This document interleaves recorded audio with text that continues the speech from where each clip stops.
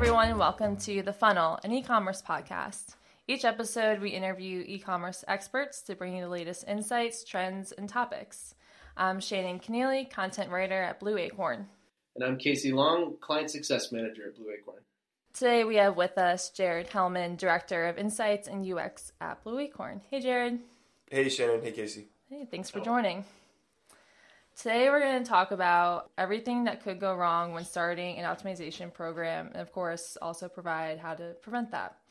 So, Jared, just starting off, what are some of the top things that could go wrong? Yeah, I mean, I would say the number one thing that we see go wrong out of the gate is just kind of drastically underestimating resource needs, like both strategic and technical. You know, it really takes a village to build an optimization program. You know, even if you do have a couple unicorns running around that can do, you know, for instance, ideation design, maybe write a little JavaScript, or you have, you know, a developer is also a UI designer. What you really want is specialists working within their respective roles rather than generalists. Jared, could you give us a high level for maybe somebody who has heard the term optimization but has a pretty stripped down site at a scaling business and doesn't have a lot of context for just what optimization is as a concept and like how it's employed technologically? Yeah, sure I can. I think that, you know, optimization is, you know, the connotation has evolved a lot, you know, since we started working. When we started working in it, you know, it was almost strictly A/B testing.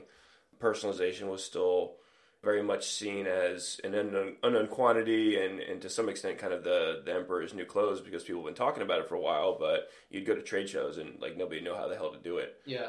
We've seen it evolve a bit into something more akin to sort of like growth, for the lack of a better word. Okay. Like digital transformation, just like a continuous improvement to your digital experience, whether it's, you know, within the context of your web property or beyond. So, you know, the way that we see optimization is just like that. Any activity you can undertake to, you know, sort of improve your customer experience online with the pointed purpose of scaling your business. Almost sounds like it's analogous to like a continuous process improvement program within a business operations context. You know, like it's not a core discipline, it's not finance, it's not operations, it's not distribution. It threads through all of it, basically. Is that a fair assessment? Yeah, I think that's a fun way to characterize it. And it's got some of those same kind of principles of, you know, continuous improvement and staying agile and certainly iterating. Okay. But to that end, the squad of people that you need to affect that kind of sea change, or long-term sea change, short-term incremental change is considerable, right?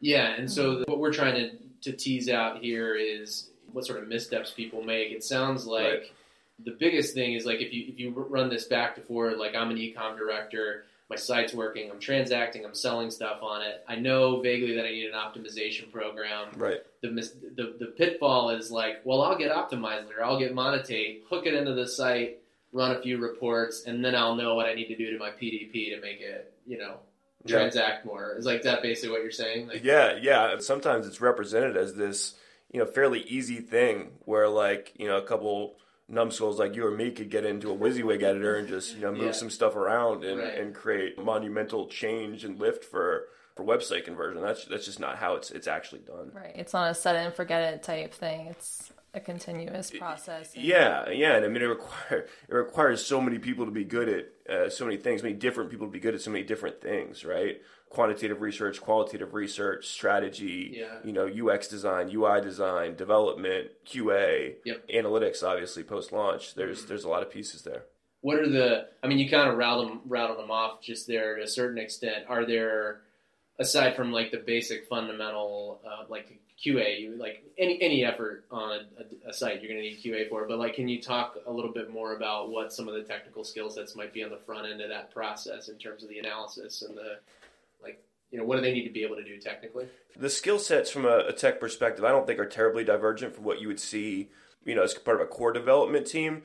It's more like a mindset, right? Like you really want engineers that are focused on MVP, right? Like focused on building something that is certainly functional, but building it sort of as as nimbly and swiftly as possible, because you're not trying to build features through your optimization program, right? Because that would be you don't know whether they're going to succeed or not, right?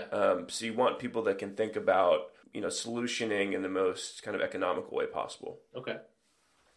So once you understand the resources you need, how do you convince someone, the C-level, say these are the top 3 things that will happen if we start this optimization program? How do you turn that person to a champion for the program? Yeah, great question. I think that's one of the things we run into the most, especially kind of people that are trying to get an optimization program off the ground, trying to get sponsorship from their executives, is kind of shifting that perception from sort of this fun little tool that's likely a cost center to an actual profit center, to an actual ROI line item, just as clearly defined as ad spends on a balance sheet. The way you do that is, initially you get them involved in the strategic process, right? You want your process for coming up with ideas to be as democratic as possible, right? I mean, you want everyone from coordinators to executives being able to submit ideas, but you want, a certain kind of core team or center of excellence that's charged with triaging those ideas and figuring out what you move forward with. A gatekeeper. A gatekeeper, sure. And those guardrails start with having somebody at the VP level or even above sort of define what the business objectives for your company are, right?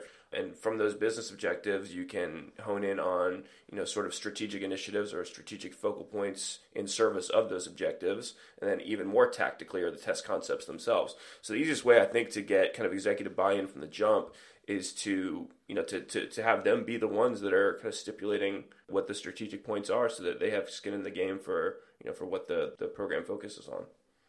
And they're probably also the ones that are driving the mindset within the technical team as well, making sure they're focusing on optimization, not just development, I guess. And yeah. And what we're seeing a lot of this year is kind of a pivot away from thinking about kind of your optimization technical team and your core web dev team as 2 separate entities, 2 siloed entities. Because what that does is kind of creates kind of like an unhealthy mistrust between the 2 pieces, right? Because I mean, if you're a developer, you're working on a site on a regular basis, and you got this rogue element, this third-party script that's capable of manipulating the DOM and completely changing the interface. Of course, you're going to be pretty wary of that. Also, just yes, please tell me what's wrong with that feature I built. Exactly. Yeah, exactly. Please unspool everything that we've done from the last 2 years. And then, of course, it becomes like the hot button, right? As soon as something breaks on the site, they're going to reach out to you and say, Optimizely broke something on the site, or Monite, whatever, broke something on the site. So, what we've seen is a pivot away from that kind of siloed approach to more of an integrated workflow, right? Yeah. So, everything, not everything, but a lot of things come through your regular product backlog, right? So, you decide whether or not a feature is worth validating, and let me tell you, it's always worth validating. And then you essentially build it in sort of an MVP fashion, deploy it like you would anything else, but deploy it, sort of hidden. And then you use your A/B testing tool to split traffic and to reveal it for 50% of the folks. And then run your testing that way, instead of having optimization as a total kind of separate. I know this is a drastic oversimplification, but when I talk to folks out there, I think of it as being on the front end of the dev funnel, not the end of it. Not it's not a post hoc thing. Like I think sometimes it gets pitched. Like you bolt it onto your site and you see whether or not we built works or not. And I think that's kind of what you're getting at, is like if you pull it forward into like, this is what we think the backlog is, and let's like push these analytics and this analysis further forward. So like we know we can spend more time building what we know to be effective, right? Is that a fair characterization? Yeah, I think that's the right way to think about it. What it does as well is it kind of takes developers out of that mindset of just kind of creating widgets, and actually gets them, kind of to think about this as something that, is part of the evolution of the site, and is something that, can and will and should be validated, so that they see kind of the end result of the stuff they're building, instead of just, setting it down and moving on to the next story. I think that, another one of the things that we see pretty consistently with people that are, starting an optimization program is that A/B testing is a ton of fun. Honestly, it's one of the most interesting, rewarding activities you can do on a website. So, once you get that shiny new toy, like everyone's going to want in. Your CFO is going to want to turning all the buttons pink. You know, you Right. have a marketing, you have a marketing coordinator that wants to like personalize based on what people ate for breakfast. Like you're going to get ideas like out of everywhere. And the trick is kind of maintaining sort of like a sensible level of democracy around who can submit ideas, but also kind of maintaining kind of a center of excellence that controls, you know, what you move forward with. So yeah, we usually advocate for, you know, fairly open kind of submission policy. Yeah. So like anyone can submit an idea, but you have kind of a core team, a core center of excellence, we like to call it, that's really charged with kind of triaging those ideas, polishing them, deciding what you move forward with and when. Is there also a natural progression in like, is like when you're just getting it started, is it like a bit of a crawl, walk, run sort of approach? Would you say is best, like, you know, sort of like brilliance in the basics first, and then start casting a wider and wider net for pink buttons and breakfast based content delivery? Yeah. With anything, you know, you try to make it a crawl, walk, one, and brilliance in the basics is a fantastic Caseyism, by the way. That's a Marine Corps saying. Is it? Yeah, that's what they tell young lieutenants. They're like, you guys are going to want to go listen, out there brilliance in the basics. Like do all this stuff. Yeah. Brilliance in the basics, guys. Yeah. So, yeah. I like that. Yeah, I mean, you start out obviously with an AA test, a do nothing test to make sure that, you know, that everything works, and you graduate from there to, you know, to more kind of incremental, maybe like a test in the visual editor, you know, moving something around, turn the buttons pink. And you evolve. I mean, you start small and then work your way forward, or you don't, right? I mean, like, yeah, you'd love to, but the fact of the matter is, I mean, especially if you're like a digitally native upstart and you just slapped optimizing on the side. If you're Smile Direct Club, shameless plug for a Blue Acorn client, like it's not going to work like that. Okay. Like you're going to get it on, you're going to get it on there, and then, you know, VPs and execs are going to have just a treasure trove of ideas that they've accumulated over the years, and you know it's going to be free reign.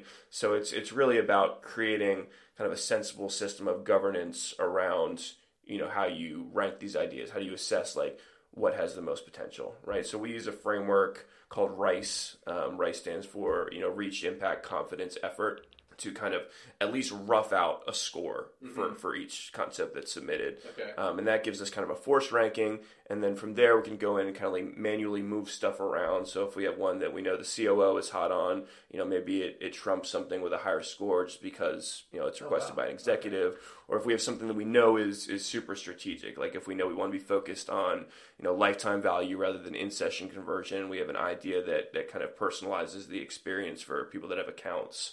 Or we have something that's, you know, focused on the PDP, and we know that that's, you know, a focal point for the business. Maybe that trumps something, you know, on the homepage, for instance. So anything that comes to the door, you guys shove it through that scoring process. Shove it through the scoring framework. Yeah, I mean, at least put some kind of you know, quantitative assessment out there. Yeah. So that kind of steers it. And then when we do like a backlog grooming session, we'll have everything, you know, in descending order, starting with the highest scored item. Mm-hmm. And we'll say, okay, does this feel like the right order, or is there stuff that we should move around? And that's usually how we play it. So once they have buy-in, prioritize their test concepts, start running the tests, they get results, like what should they not do at that point? Like what's the best way to take those results and make something out of that? Yeah, I mean, so what are pitfalls once you've actually like run tests and you have a big data set to work with, and now it's time to make decisions? Right. Yeah. So this decisioning is a key point of this, right? So like, what we do is obviously before we launch a test, we take a kind of a directional guess based on, you know, kind of where the test is and how impactful it is, kind of how long we think it's going to take to get to a statistically significant result.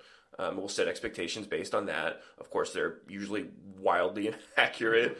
So decisioning and weekly check-ins becomes a really important part of the process, right? So on a weekly basis, we take a peek under the hood. We look at, you know, the primary KPI, which is what we use to make a decision, as well as kind of the ancillary or supporting KPIs.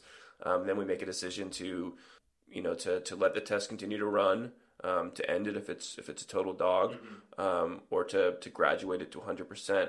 Once something's graduated to 100%, what you want to do is figure out as quickly as possible how to productionalize it, how to, you know, get it actually built on the site. Which, you know, if if you've done it the right way and you've kind of deployed it through your regular release channels, it's not a Herculean effort. But if you're kind of having to rebuild it from scratch, if you built it as an MVP with,